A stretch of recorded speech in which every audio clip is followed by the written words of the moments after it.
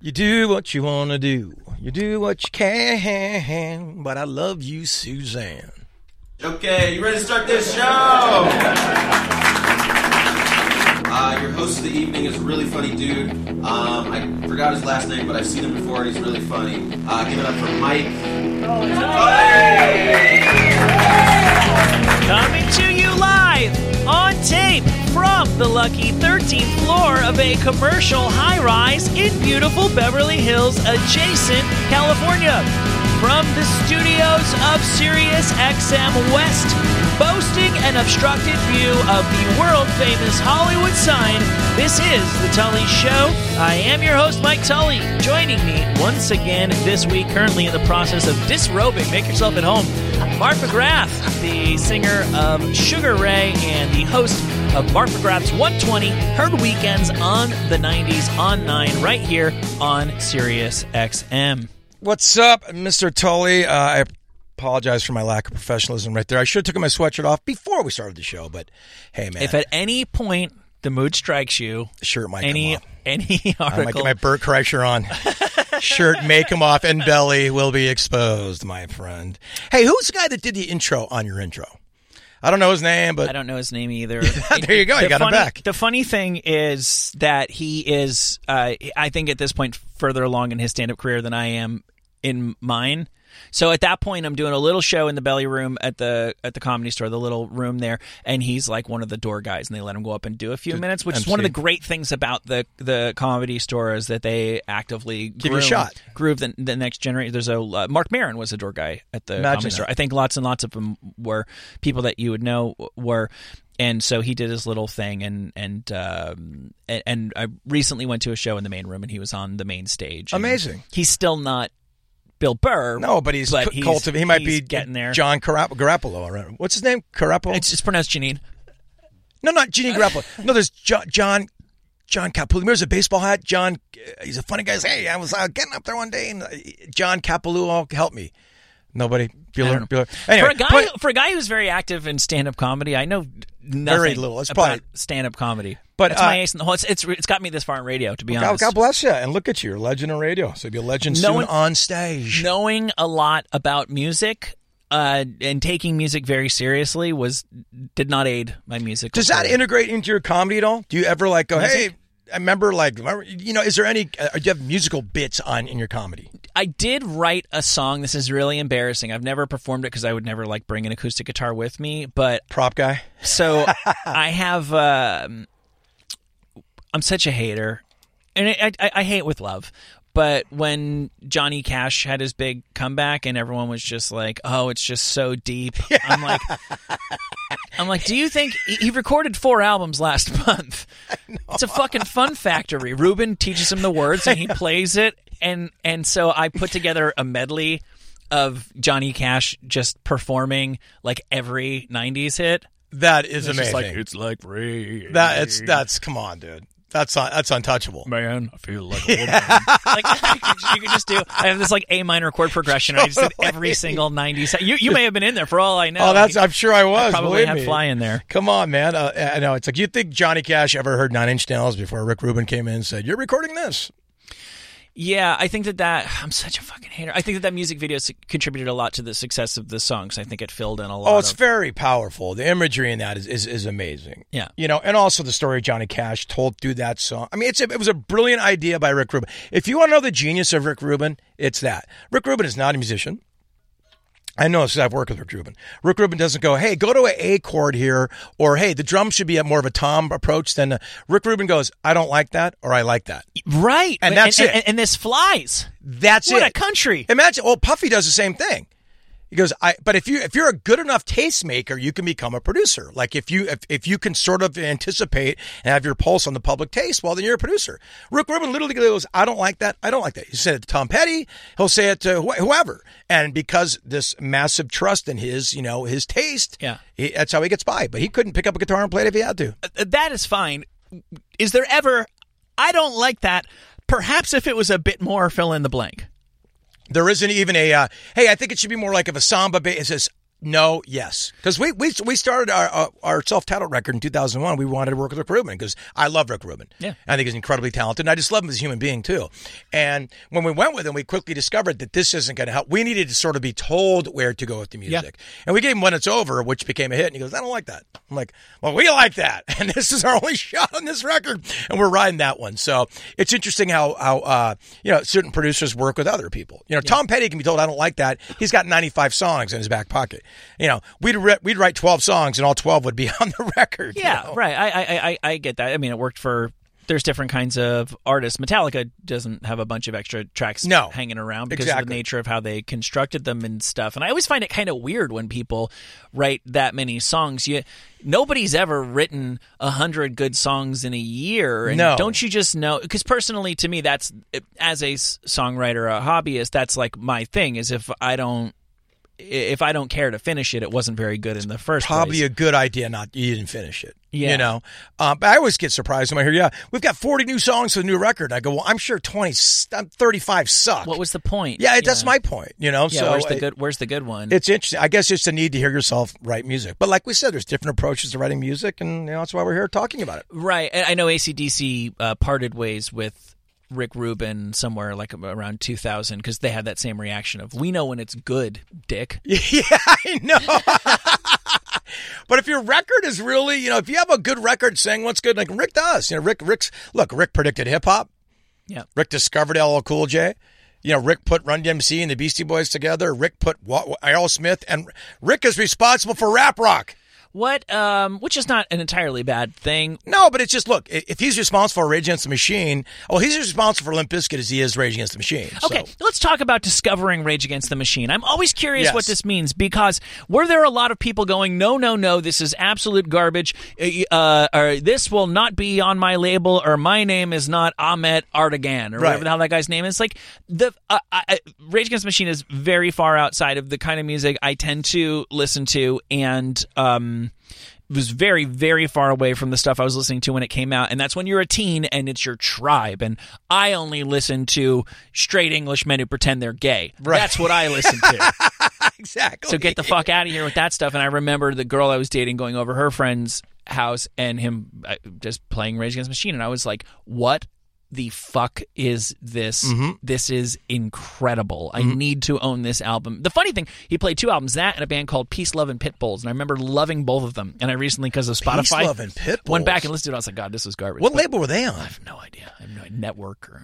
I'll say an embarrassing thing. My buddy McGee and I were in Newport Beach, and we got the Rage Against the Machine CD. We bought it. We put it on halfway through the first song and threw it out of McGee's convertible BMW. We thought it was horrible. Really? Now I'll tell you why. We didn't like white guys rapping. This is a long time ago, and this is a sort of like we didn't. It sounded. And we knew Zach from growing up in Orange County. He went to University High School. We went to Corona Monroe High School. We were all in the same division, so I knew of him. And we used to break dance together at University of California, Irvine. So we kind of knew him. I go, he's doing this whole yo, man. We just thought it was horrible. Mm-hmm. Then I saw them open for House of Pain at Santa Monica Civic, and my wig was blown back. It's one of the best live shows I've ever seen. And the live show helped me get it, But I don't think you look at Rage Against the Machine and call them a rap rock band. I don't think they want to be called that, but they are absolutely a rap rock band. They're the prototypical, they're the only respectable one. Right, but I think they've graduated into classic rock, meaning I put them with Stone Temple Pilots. I wouldn't be surprised to hear Killing a Name with Led Zeppelin back to back. But I mean, they are still a rap rock band. There's no two ways about it. I do think there's so 2 points. I have I had the Rage demos, and one of them literally was used as one of the album tracks. So it wasn't like, there's something here. Like the Rage demos just sound like low budget versions of the album. What does it mean to discover that band when most people? Because here's what you did. You could see the Wizard of Oz behind the curtain because you knew Zach from before he had arrived at his persona. But also, sorry to interrupt you, also Vanilla Ice he was in 1990. So white guy rapping, Third Base came out with, Pop Goes the Weasel, like making fun of white guys who weren't really from the culture and stuff. Yeah. So there was a real sort of backlash against any white guy rapping. Okay, here's a dumb question. So Zach's white? Well... I don't know what he is. No, he's certainly not. He's certainly multicultural. Let's say that. But he wasn't a black dude. No, but he came up sort of like in Orange County. I think he was a surfer. He was in a hardcore punk rock band before. Mm-hmm. I mean, he didn't read as a cultural sort of beacon of all that was cultural, if you know what I'm saying. Yeah, no, I understand. I'm trying to skate around this, but I looked at them as a white rock band. I got you. See, I think the fact that you knew him had a lot to do with that. I've never been able to take the band Interpol seriously, and they're just so critically acclaimed. Everybody loves them. 2 reasons. I didn't like Joy Division, so why do I need Interpol? Secondly, because I was friends with friends of theirs, and I saw them playing. You saw the whole evolution and what it used to be. And when the singer was still nervous to be on stage, and when they were just kids doing like a little goth dress-up thing. Right. And so I've never been able to hear the finished product without just hearing. You knew the Zach before he became the Zach that was ready for his close-up. And I will qualify this. We were not friends of any sort. I'd see him skating, and I also saw him breakdancing at UCI. So there was only so many people breakdancing back there in the early 80s. Do you know what I'm saying? So you kind of get to know, especially people of your age. Yeah. So I just kind of... And then he went away. I hadn't seen him for years. And then he was in Rage Against the Machine. And McGee goes, that's the guy that used to breakdance. Like, oh, my God, But it had nothing to do with Zach. It just... A guy rapping to rock music, then it wasn't working for me. That particular thing didn't work. It's like the first time you hear. Sometimes you hear things and you hate them so much you love them. Like the first time I heard that Crash Test Dummy song, I hated it, and a week later I still hated it. No, I loved it.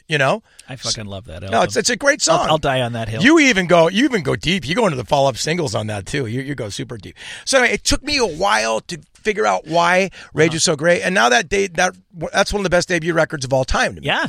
Of all time. Yeah, I put them more in top to bottom. I put them more in the Zeppelin pile than the STP pile. There's, but STP I put with Zeppelin though. I'm talking. They got into the classic rock pantheon, being a rap rock band. Now, if you I don't think Tom Morello calls Rage Against the Machine a rap rock band. I don't think he does. Now I know. Well, because it sort of demystifies how great Rage is, or it's sort of a black eye of a little bit of what it became rap rock. Because what it became and also what Rage became. I don't think you could possibly argue that Bomb Track is rap rock, but what he was doing, even at times on the first album, wasn't really. It was obviously heavily hip hop influenced, but he wasn't really rapping. Well, it's more Public Enemy than it is. Yeah. But he's from a hardcore background, so there's some of that too. You know what I mean? But there's like, yeah, come on. Yeah. Like, yo, check out the Bomb Track, yo. Like that was in there. Yes. And the second we heard that coming from Newport Beach, California, we were all, hey, dude, what's up, bro? We were out. Yeah. We were out. We were out immediately. So it has been a while since we discussed one-hit wonders and their failed follow-up singles. I'm going to broaden the mandate of this episode a tiny little bit. Some of these are songs that may have enjoyed some modest success. Some of these are songs that weren't necessarily the immediate follow-up of the next most noteworthy song by an artist. We're within the spirit of the thing. Gotcha. But we're still doing giant one-hit wonder. Giant one-hit wonders, and then another song by the same act band that you may recall, but most people probably would not. I will get the ball rolling if this will play with this. Oh, yeah. Beautiful. Dexys. Yes. This is Dexys. This is a hit to me. I'll tell you what it did. I forgot how much I love this song. Celtic Soul Brothers by Dexys Midnight Runners. This is better than Come On Eileen to me. To me. See, this is a good band. Like, you could just hear this is musicianship, an identifiable sound. Mm-hmm. That's, exactly who that is, even if you've never heard it before. It's the vocal inflection, and it's the violin and the folk instruments that they use. The Mumford & Son isms before Mumford & Sons. It almost is surprising they didn't manage to have more hits. Also, I didn't realize they had I think a few albums in the UK. They were up and running as an enterprise on a smaller level for a while before they had the hit. So by the time they had the hit, I mean they were ready to blow up. They were a working band. And Kevin Rowland, who was the lead singer of that, was part of the punk rock movement in that. So he was kind of a face, if you will, in that scene. So they were ready to receive their one-hit wonder when it came. Yeah. Now I will say this: in the UK, they had a bunch of hits. Yes, they had that is a bunch true. of top 10s, top 20s. That is true. And I still believe today they could put Dexys together and play arenas. there. There's no sort of like churro festival for them. There's a that Sugar Ray is currently on. No, they're still revered. They could get together the way a Spandau Ballet could and still play, at least theaters, The O2. Yeah, the O2. Right. And see, That no, song, he by went the through way- an interesting sort of solo part of his career in the early 2000s, late 90s, where he came out in drag. He dressed in drag. If you put up Kevin Rowland dressed in drag, he's in a beautiful pink sort of number there, and a G-string as well. And Now, was that kind of put off a few folks. It was just the record cover. Put Kevin Rowland, ROWLAND, drag. And hopefully that'll come up and you'll see. Now, was that an image or was that it was him feeling himself. This is me. Hope you like it. Gotcha. And it was all, we were touring quite a bit in the UK and Europe I see. back then. Yeah, that's... Do you see it? Boy, the top and the bottom are there you go. Yeah. And are two very different stories. Okay. Yeah, that is not ironic. This is I Feel Pretty. No, it's the album. The album is actually called My Beauty. Exactly. Right. And so that was him, just doing his thing. Now, I don't know if he still does that or if that's his thing, but interesting artist, Kevin, to say the least. That song, by the way, as far as I can tell, it's so hard with this shit, even getting facts from Wikipedia. A lot of the facts are few and far between owing to the song's very lack of success. Celtic Soul Brothers, the follow-up to Come On Eileen, peaked at number 86. In the U.S. In the U.S. Yeah, I think it was top 10 in the U.K. I would think so. But I'll say this, too, and I've said this to you, and I've qualified myself in terms of what are singles and what are hits in my brain. K-Rock played the hell out of that song. Yes, you've mentioned that about a number of... Right, a few It makes of these. sense. It's good. It's great. It's great. And so it's certainly, and they were trying to break, Dexys and all that. And Dexys, they were right in the K-Rock sort of wheelhouse of, Duran Duran, Culture Club, Psychedelic Furs, all these bands that became bigger later. They were sort of new bands and new artists that K-Rock was breaking back then. I think it's only happened a couple of times that I can think of where the pop acts could be the subversive act. I think it's hard for a lot of people to think that the band with the pop hooks and the good-looking singer and drum machines and synths and what have you could be the punk ones. Right. But that was what it was, is we did classic rock, and then we did progressive rock, and then we did punk rock, and now how are we going to rebel against that? A lot of times it was this electro It went to pretty pop, synth, makeup, new romantic. big, long women's hairdos with blouses on and that kind of thing. And it ended up popping, but those people were coming from... there was no guarantee when you started Duran Duran that was a surefire path to success. Not at all. And Duran Duran played with punk rock gigs, bands when they started because punk rock was happening and they were the new punk rock. Right. Do you know what I'm saying? Yeah. And it was sort of reactive to punk. Punk is dirty, spitting, all this. We want to be pretty and we want to fly on the Concorde and we want to drink champagne. Yeah. That was sort of their we smell like Elizabeth Taylor. Exactly. Right. There was the anti-movement to the movement. And we want to write melodic, good songs that people actually like. Yeah. Yeah, and our bass player can actually play. There you go. Oh, thank you for saying that. Yeah. One of the most underrated bass players of all time, John Taylor. He's very good. Full funk and Nile Rodgers approved. Simon Le Bon's a terrible singer. Here's... that's... I don't know. Those are fighting words for me. I mean, Skin Trade and some of those Notorious. I don't know. I'm into. I like Simon a lot. They're really nice guys too. I don't have a problem with Duran Duran. Not my favorite band, but if you're going to croon, you got to really have something. And you make me feel alive. No, I agree. And like Her Birthday and Her Pretty View will always go down as one of the all-time lyrics of all time. But they were my high school experience, so they mean a lot more to me than you. I get it. Okay, this one I would be impressed if you can name this one-hit wonder's failed follow-up single, because although the initial hit was a big hit, it sounds nothing like the follow-up. It just it's mostly a forgotten song at this point. We're starting to scratch and scrape the bottom of the barrel of these. This might be the last one of these. So.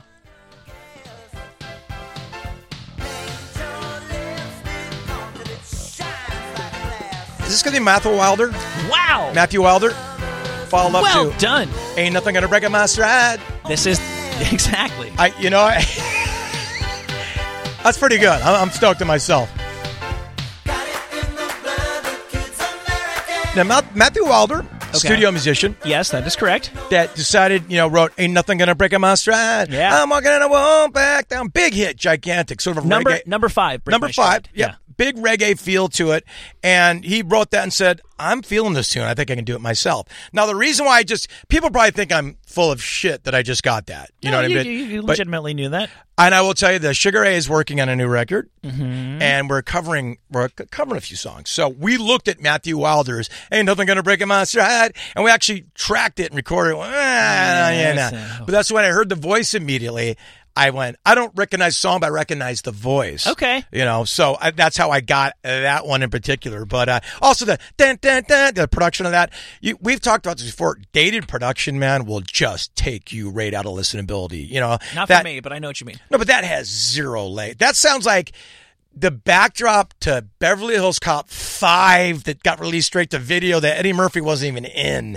Background soundtrack, like to a car chase scene, Yeah, but that never ruins it for me. I'll give you an example. As I've become an adult, I've been able to appreciate Michael McDonald. I hated him when I was a kid, and his last big hit was from the Running Scared soundtrack, the Billy Crystal movie. Is it Cry Sweet Freedom? Cry Sweet Freedom, we'll be together. Yeah, right. That's another impression everybody can do. Or shouldn't do it that does. That song, if you listen to it with, the perspective of time now, you can imagine an acoustic band doing that. And You said Michael McDonald, dude. That's a beautiful song. I wouldn't be... those are fighting words to me. I wouldn't be surprised if he still performs it live. Oh, without a doubt. And then he's got a band that's doing it makes it this really nice performance. Well, that was recorded for a Hollywood movie soundtrack in 1986 or 1987, and it has all the shitty fake maraca, bells and whistles, drum machine, and percussion, and to me, the production doesn't take me out of it at all. I actually like the specificity of the song is universal. The performance is universal. The production just roots it to a time and a time for which I have a lot of nostalgia. But what does that have that Matthew Wilder doesn't have? Quality? Michael McDonald's voice. In Michael McDonald's song. Arguably one of the greatest, blue-eyed soul voices ever. You could go Daryl Hall, you go Michael McDonald. I mean, so he gave a second life and career to the Doobie Brothers, Yeah. So you're talking about a once-in-a-lifetime voice, a guy that can sing anything. So Michael McDonald singing this Matthew Wilder song still sucks. You're right. Yeah, you know what? You just countered my whole argument. I've got nothing. Cry Sweet Freedom. It has like I can always tell. Yeah, the reggae thing. I know enough to know what I don't know, and there's piano shit, and I'm like, those aren't guitar chords. Right. There was so much like jazz and shit that made its way into the more sophisticated 80s pop than there ever really was before or since. You're right, and it doesn't get a lot of credit because the visual was so cheesy to the 80s. And the drum machines. The stuff that smacks you in the face is... The Simmons drum machines really date you radically. But some of the songs are they're great songs. Like you say, you take an acoustic guitar and you play Shine, Sweet Freedom song, have Michael McDonald just playing acoustic, you'd be hearing Stairway to Heaven. Right. Sort of. You will... Close enough. Point well taken. I think you will have no doubt identifying this. See, this is when I don't get them right. This artist, I actually think that you might know the song. It was... Well, let me play it, and then I'll explain the story. It's sort of interesting.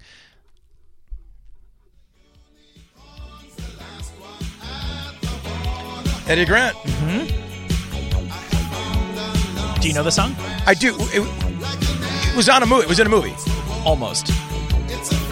Was written for a movie, didn't end up getting used in the movie. Was it A Weekend at Bernie's? The movie? I'm romancing the stone. Someone recorded this for the movie. Maybe. Yeah, right? This wasn't in the movie? Not according to Wikipedia. I'm romancing the stone. Was it? I like it. This to me was a hit. I'm very familiar with this song.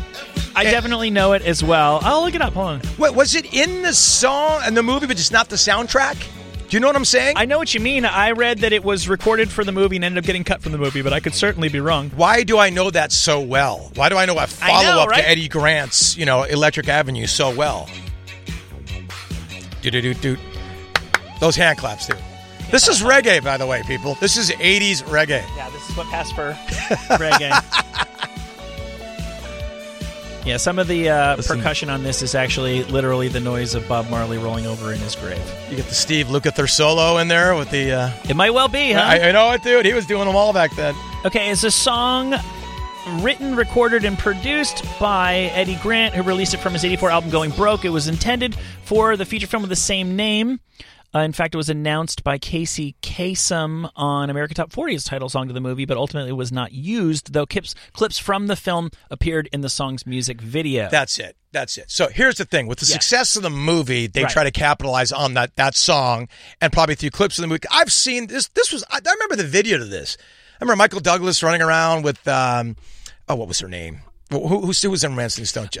Kathleen Turner. Kathleen Turner, exactly. Right. So I remember like them driving in Jeeps. I remember this very well. And yet it stalled at number 26. Stalling is that's all relative, because I think it got a lot of run on MTV. Like I said, I feel like that was a hit. This is what you were saying. Some could be more hits than others, Oh, I think this has come up before. You mentioned the K-Rock thing quite a bit. Yeah. That songs that got played on K-Rock that weren't necessarily successful elsewhere. There were also the songs that got played on MTV. Exactly. That to all the rest, and it's because I didn't have MTV, so to me, they were nothing. Pop Goes the World was a number one song to people at MTV. Right. For some reason, I don't know why that didn't really hit on radio. It didn't. Who knows? But the interesting about the whole K-Rock phenomenon, I always go back to Depeche Mode. Mm-hmm. Depeche Mode would play Irving Plaza if they were lucky in New York back in the 80s, if they're lucky. They came to L.A. and played the Rose Bowl. No, that's what K-Rock did. And that is not me exaggerating that. That actually happened. Yeah. And the reason why I know about it is because, they had their production for their tour, and then they had to go put a show on at the Rose Bowl. So that that day they had to rent these big giant screens and and deal with the Rose Bowl. Give me crowd. 50 dozen Black Roses stat. Right, exactly. Immediately, and we need 100,000 T-shirts here immediately. So I remember just the discrepancy between putting on a show at Irving Plaza with one bus and maybe a van to having 8 trucks and the whole thing. So that was a crazy phenomenon. I think I don't know. I feel like Morrissey is kind of very similar. They're now. There've always been bands that are foreign that are big in cities that can't sell anything out away from the cities, or that's probably going away. I think it's gone away now. I mean, Depeche Mode plays arenas everywhere now. Yeah. But like, if you're a band that breaks big, if you're like like Daft Punk, what does Daft Punk got really big? Bad example. But like Morrissey still plays. What does Daft Punk do in Iowa? You know what I mean? Do they play a theater or do they play arenas? I mean, I'm sure now that we live in this sort of, there's no more scenes anymore. You and I we've talked about it. Yeah. There's no more scenes anymore because of the internet. Remember, there used to be Seattle with the grunge, and the last scene I remember was San Diego. There was this San Diego. They sure tried. Remember, they tried to put the Rocket from the Crypt and Drive Like Jehu, and even Blink-182 was thrown into that Cargo sort of whole Casbah scene down there. Yeah. So that was the last scene I remember, and then the internet came in, and there's no more scenes because we're all on the internet. So I think Daft Punk would play arenas now in Iowa. Well, it's hard to say now because they got they're like a 4-album band. They made the one Pharrell album and Get Lucky. Yeah, and that's what I mean. They made the album, which was the computer processor song, right. And then the second album, which I almost was going to put that when we talked about classic albums with bad reviews. I found some really bad reviews for that album. I don't know that crossed over to everyone, to where everyone who's listening to this would be familiar with Discovery. Right. It's incredible. It's one of my favorite albums ever. The second Daft Punk album is unbelievable. The third one, so funny. They spent like 5 years fine tuning Discovery. The third one, they actually were like, yeah, we just tried something different. We recorded this one in about 2 weeks. Yeah. So you can pretty much forget about. There's a lot of really good ideas that do not get developed at all. They were enjoying their success, but then the fourth album is the one with Pharrell and shit like that. I wonder when they're on Discovery and it's One More Time and Harder, Faster, Bigger, Stronger, whatever, which became the Kanye song. Yep. Yeah, where do they play in Iowa? I'm thinking they have to. Maybe they just don't bother going. Maybe they don't at all. Well, they famously at times have been alleged to have sent other guys in motorcycle helmets. Wow, what a great racket that is. Boy. Can you imagine that, man? Maybe Iowa gets the B team. How great is it? Because you don't have to sing. Nope. You push buttons and you put a motorcycle helmet on. I mean, that's phenomenal. You don't have to push the buttons. You don't have to push the buttons. You just stand there and go all around. And people shit on that. I understand why. I don't shit on anything that people like. I mean, they had to. And that's kind of what we're doing here. Yeah. But be it far from me. We love music, so we'll discuss it. But what you like is what you like, and God bless. Who cares? Well, they had to make it. They had to. You and I are living proof. There's nothing special about strumming a C chord. No. I'm sure Daft Punk could do it if they really wanted to. If they set their mind to it. They had to have the vision for their music, and then they had to know how to electronically put that together. And nobody shits on Steven Spielberg because he doesn't run and jump off of cliffs. He just fucking points a camera at Puts it things together. and then edits it all together. Right. But if you go to a Steven Spielberg movie premiere, he's not going to fucking whip up a freshie while you're there. No, It's exactly. not the way that works. No. Daft Punk already made the album. Now you're just dancing to it, and they're standing there. I think it's comical when they do hit the button because they don't need to. It's funny. No, it's and by Daft Punk was doing this before. Not everybody's got two guys in a band and the DJ. I mean, they were in that world, so they were like pioneers of that whole thing, you know. And by the way, everybody is kind of doing it now. Uh-huh. You know, DJs are the new rock stars. You know, They are. Why learn a C chord? You don't have to. Yeah, why would you? Why would you be an idiot and spend 3 years learning a guitar when you just push play? We've heard every fucking guitar song. I know we really feel have. feel free to try something. Rock and roll 7 years old now. You know. Yeah. Okay, another one-hit wonders failed follow-up. Let's see what you can do with these gentlemen here.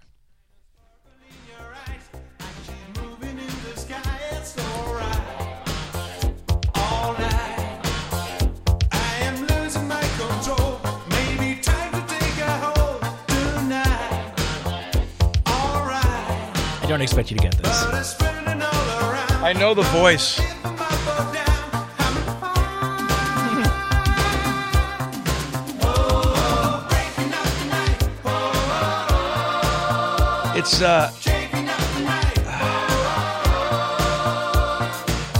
It's not Johnny Hates Jazz, is it? No. They're on the list. Gosh. Can you give me a clue? This is a little bit more similar to their signature hit. That part. Is it the Tarzan Boy? It is Tarzan Boy. That's right. Baltimora was the name of the act. Baltimora. Oh my gosh! Give me half a point for that. Oh my god! You get full Baltimora. credit for that. Yeah. Where were they from? I mean, they weren't from Baltimore. Probably the most German part of Germany. I'm guessing. Most German part of Germany, which is Florida, right? You know what's funny? My kid knows that song. It was playing the other day, and he's 6, and he's like, oh, like he can't. He kind of has. What was he idea. watching? Must have been on like. Well, that's what No, it's just so fucking weird because when I was a kid, I was up to the minute in my car. My mom was like youthful and fun, and me and my sister, we just agreed we listened to Z100, the top 40 station in New York. Sure. That's why I'm, ridiculously familiar with. I have like total recall of every early 80s pop song. We don't listen to the radio anymore. We don't either. He just knows the shit that either he picks up, and I'll throw him a bone and play some shit that he wants to hear, but he mainly just listens to what I want to listen to. I said, how do you know that song? Was that in a movie? And he's like, no, I've heard that song like 100 times. No. He just heard it because it comes up in our lives. I've got Baltimore on my iPod. Tarzan Boy comes up in your life. What is he's 6 years old? Yeah. There's no way he's heard that song more than 3 times in his life and has paid attention to it. It's pretty memorable. Back to your right. Yeah, you're right.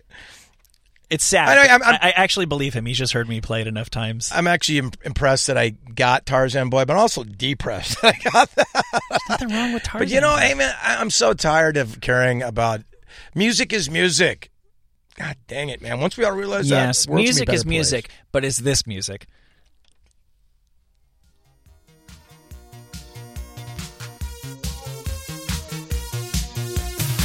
Is this living on video translator? Is this translate? Is that how you're supposed to pronounce TransX? TransX, living on video. It's their follow-up, right? It is. Living on video. Boop. I meant TransX. I didn't mean translators. You're everywhere that I'm not. Remember that? No. Yeah, they really mixed it up. The follow-up to Living on Video by TransX, which people don't remember it. It sounds exactly like this. This is all K-Rock. Living on video. Boom, boom, boom, boom, boom. Well, no. Can you play Living on Video? See, this one is called. Yeah, sure. This one is called Message on the Radio. Right. No, but I think it's when you hear Living on Video, you'll hear the similarities to that. They must have had one keyboard patch that they played over and over again. Yeah, I think they may have been a little bit more of like an art project than I think this is a college dorm project for sure. Yeah, I think this song's great though. They may have put more work into the music video than it's I great. love the riff to this. This sounds like Orgy. How does it feel? Yep. Kids, this is what we thought the future was going to sound like. Yep, absolutely.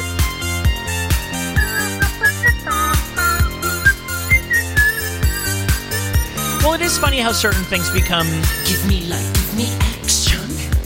trash and other things become somewhat Kitschy respectable. trash, right? Is this worse than Gary Newman? God, it's a good question. I mean, it 'Cause I feel doesn't like have the he's gravitas respectable. of Gary Newman. The gravitas of Cars? No, but I go deep into Gary Newman's catalog. He's a guy that's a one-hit wonder to everybody in the world, except, people that know music. Down in the Park, Our Like Friends Electric. I mean, Replicas. I mean, so many great songs from Gary Newman. Gary Newman also is the godfather of all this, so Yes. he gets the credit, Fair enough. But I just love that. I do That too. song means they played the hell of that in K-Rock, so that's why I I kind of could got. definitely see that. But I'm really bummed I didn't get Transax, and my friend Paul Norton's going to kill me.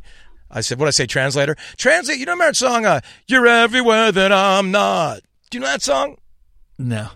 It was big in I'm K-Rock, getting too. you're everywhere. Not that one, no. See, Z100, we were K-Rock and you were Z100ing. Yeah. Yeah, big Yeah, time, big time. Here's another one-hit wonder. Living on Unsuccessful, video. failed follow-up. Yeah, I think you'll get this one.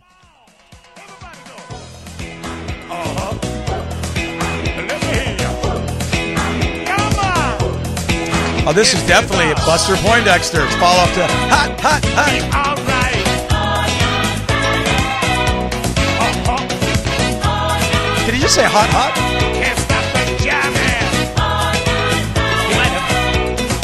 Now this is the Weekend and Bernie soundtrack in one song. You can just sing Hot, Hot, Hot, too. Yeah, totally. I No, guess... Buster Poindexter, Yeah. successful or not? How would you argue it's not successful? Because Buster Poindexter couldn't get together right now and draw anybody or perform. I don't think anybody's begging him to do their corporate show. I think in a certain, if he was coupled together with like some other singers and do like a couple songs with the band, maybe. But you know what I'm saying? Okay, David Johansen, lead singer of New York Dolls. yeah. So Perfect for anybody who doesn't know, Buster Poindexter is an alter ego developed in the 80s, probably late 70s, by David Johansen of the New York Dolls. Mid-80s. And it's incredibly successful. I'm trying to think of how to say this. So we've talked before about people who kind of sold their soul in the 80s To cash in on their punk rock credibility And the Lou that Reeds and what people have you. never thought they were going to be able to cash in on. Do you know what I'm saying? And I think that this is probably the most tasteful sellout that has ever been done. I mean, he literally That's well hot, said. hot, and you're just And like... he lived it. But that guy's fucking cool. So what do you mean he lived it? Well, Was he like sleeping as Buster Poindexter? No, well, yeah. He developed a character. Yeah, he did. And he had the whole pompadour, and he became the whole, and he dressed up like in the old sort of like Cab Calloway, and he became a big band leader. You can never do it now because he was appropriating cultures that I'm guessing do not ethnically belong to David Johansen. I agree. But Hot, Hot, Hot is sort of like something, if you go down to St. Lucia and you're in a bar and you're drinking, you're going to hear, me on fire, me is hot, hot. You're going to hear that song. I saw a quote. He has described that song "Hot, Hot, Hot" as the bane of his existence because of its persistence. It's like a karaoke and wedding kind of song. Well, nobody made you record this follow-up, dude. Yeah, right. This was all by your lonesome. And by the way, I really... But I think that's a cool thing to say when you're David Johansen. I do, but I also think it's a cheap shot at something you did earnestly. And if this was still making money, you'd still be Buster Poindexter. Let's be honest. He went back to the New York Dolls. You know that, right? Yes. They had a reunion and all that because that's my thing. So taking a cheap, it's like taking a cheap shot at like Sugar Ray. You know what I mean? Like I make fun of me, Yeah. and so I kind of started the narrative of making fun of us because I do it and no one does it better than I do. So making fun of yourself. I mean, he was earnest when he did Buster Poindexter. I don't think he's doing it as a joke. I don't. I think he was like, I really think this is going to work. We got some great songs. He hired some of the world's greatest musicians to back his joke up. That's interesting. I always assumed that it was... Because we're looking back in history through revisionist lens. You know, like, you got to understand, he came out of New York Dolls. He tried to have the David Johansen solo career with, we got to get out of this place. Remember that? He had a cover of that. It was on MTV every now and then. And then the punk rock thing had come and gone. No one was making money in that. No one knew Offspring and Green Day were going to be about 5, 6, 7 years away and open up this whole door again. So he said, how do I cash in? Yeah. I still got a name. I think people make a label. If I have some sort of kitsch or some kind of angle, they'll sign me. Well, guess what? Buster Poindexter got signed to RCA. I assume, and I think it's fairly evident, it was very tongue-in-cheek. Now, here's the thing. It's very, very hard to, when people go, oh, so I'll make some shitty song and I'll get famous and I'll make a bunch of money. You write and record that shitty song. You fucking rehearse it for months. You fucking sit on a bus for 23 hours a day so you can get up and do a song that you fucking hate. Right. It ain't cool. Even before you get all of the bus stuff, I Yeah. dare you go to write an easy pop song right now. It's a hit. I dare you to.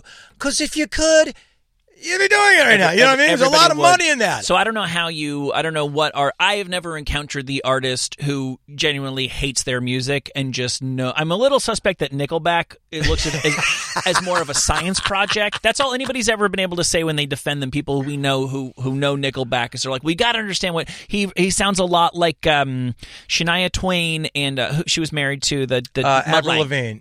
Mutt Lange, yeah. Where it's like there's a code that we can crack to making hit music. There's a formula and they found it. And he likes tinkering with the formula and seeing how successful he can make it. So he enjoys it in a different way, and I'm sure he enjoys the blowjobs too. Nothing wrong with that. No, they're I mean, Eddie Vedder got into music for blowjobs. Don't kid yourself. All right. So I think that David Johansen did like the Buster Poindexter stuff, but it was almost like how like a drag queen performs. It's this really kitschy, tongue-in-cheek. But he always was a drag queen. New York Dolls were as drag queens as it gets, so that's all he knew. That's a terrific point. I don't think he went into the label and said, I got this real funny joke. It's going to last about 5 months. I'm like, I promise you, Buster Poindexter had somehow become some, he made a follow-up record. You know what I'm saying? And if there was, and he got dropped by the label, I don't think he went in and said, drop me now. I'm done being Buster Poindexter. I got you. So, I mean, We're just talking here. Yeah, we're talking music, but I think there was an earnesty there that you're missing with the Buster Poindexter project. Yeah. Because the level of musician quality he brought in, the songs he was tempting, and, he put a lot of money into production. Yeah. He could have just gone out there with a track and went, I'm so on fire. He brought a band and he brought production. It was a whole thing, Yeah, it costs money to put that on. I think as silly as Hot is, sometimes you can just do a cheesy thing and you can just not, and it's okay, and you cannot drown in it. And it's okay. When I watch like a rerun of Saturday Night Live from the late '80s, and he's on there as Buster Poindexter doing "Hit the Road, Jack," I think there's a cool guy who's in there who's doing a silly thing, right? Really cool. But I don't think he thought it was silly. I thought, what's the coolest thing I can be doing right now? Yeah. Kind of this big band, like, guy. Yeah. You know what I'm saying? Yeah. No, you're probably right. I may be giving him a little bit more credit than it really deserves. Do you know when people really win is when they embrace their past and stop fighting it? Vanilla Ice, good friend of mine. I like the guy a lot. I do a lot of touring with him. I see him a lot on the road. He fought against Ice Ice Baby forever. Fought so hard, he got Ross Robinson, who produced Korn and the Deftones, all these other bands, to do a version of Ice Ice Baby, like, Ice Ice Baby. You probably know it. It was down-tuned and just this thing. He just wanted to destroy it. So much so that I think he tried to, hurt himself. I mean, that story's well taught. I want to put words in it, but when he started embracing I Am Vanilla Ice Ice Baby, people started loving him again. He's got a big show on the DIY channel where he refurbishes houses. He makes great money out there playing Ice Ice Baby. Yeah. There's 10,000 people out there so happy to see him having fun playing it. And so it's just he went and embraced it. Love it to death. Don't kill it to death. Yeah, I still think he has a big future in desserts if he chooses to that's really embrace that. You know what? He makes so much money, he might. Good. I would be really impressed if you can name this One Hit Wonder's failed follow-up single, because I would be impressed if you could. The artist or the single? Just the artist, because maybe you'll remember the original hit, but this one's out of left field for a couple different reasons. Everybody's talking at me. All the same sound. Hang up the phone. Go out alone. Nothing left to say. Tough one, huh? I've got John Parr in my head. I know it's not John Parr. It is not John Parr. Is he St. Elmo's Fire? He was St. Elmo's Fire. He was Naughty. He had a few hits, so I know it's not John Parr. Was he in a band before he went solo, this guy? No. it's not registering at all. Okay, let me see. Let me put in the original hit, and although it was a big hit, I think everyone has sort of Forgotten it? agreed to forget it. Right.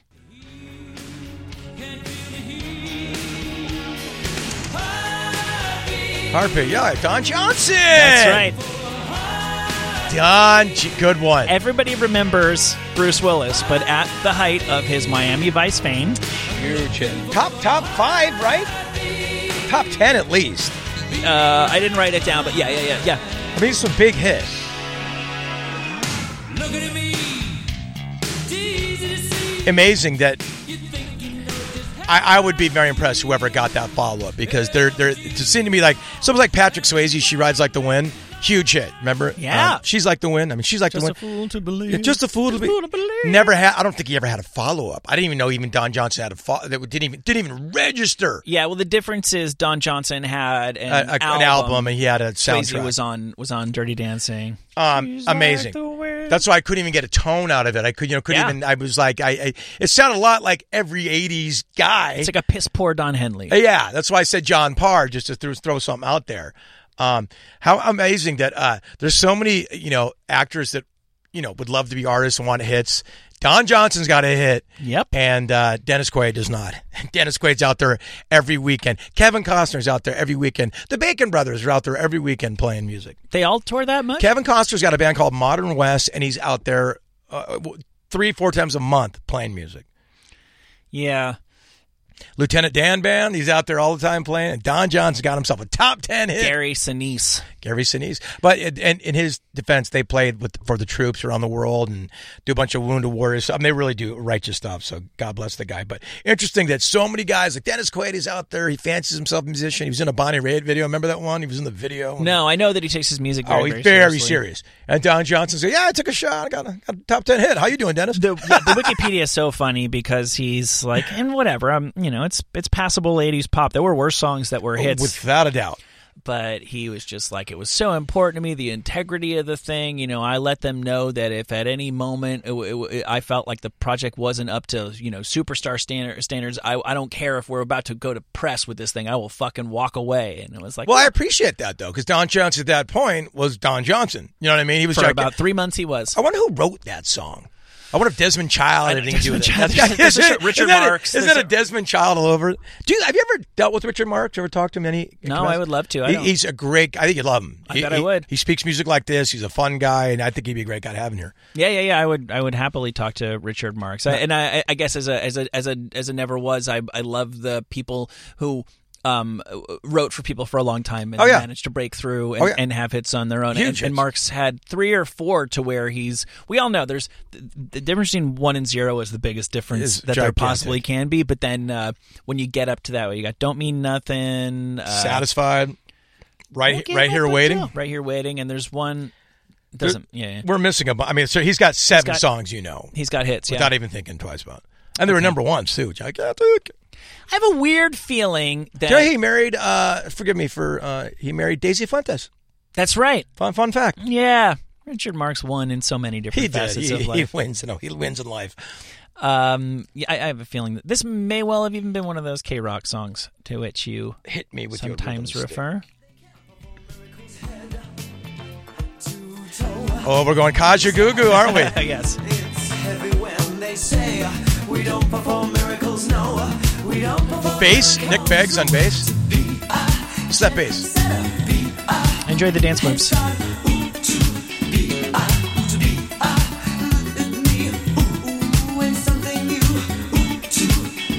Was this the follow-up? I am pretty sure it was. This is Kaja Gugu. It's Kaja Gugu. Which Too Shy. Too Shy fame. Too shy, hush, hush, I do I. I'll look him up. Nick Beggs, who is a bass player in that band, another underrated bass player, teaches bass theory.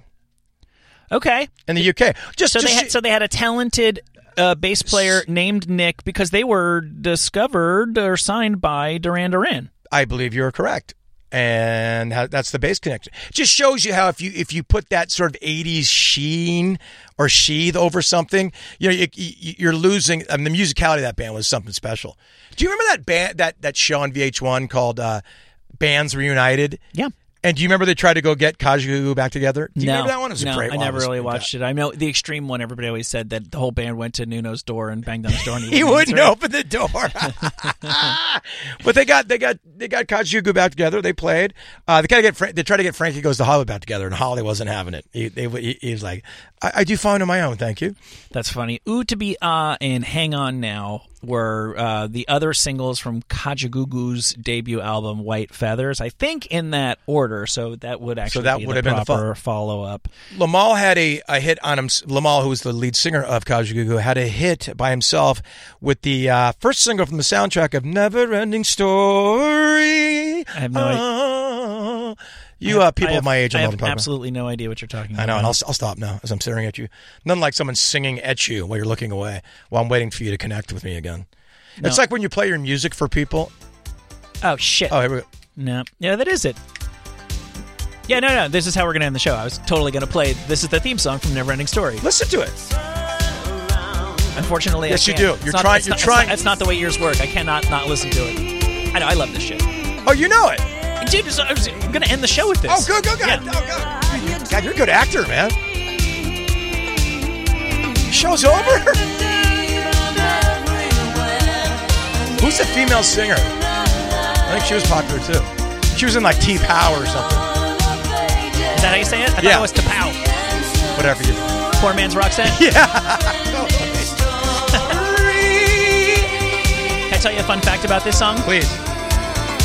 Fades in and fades out. I didn't know that. Never ending.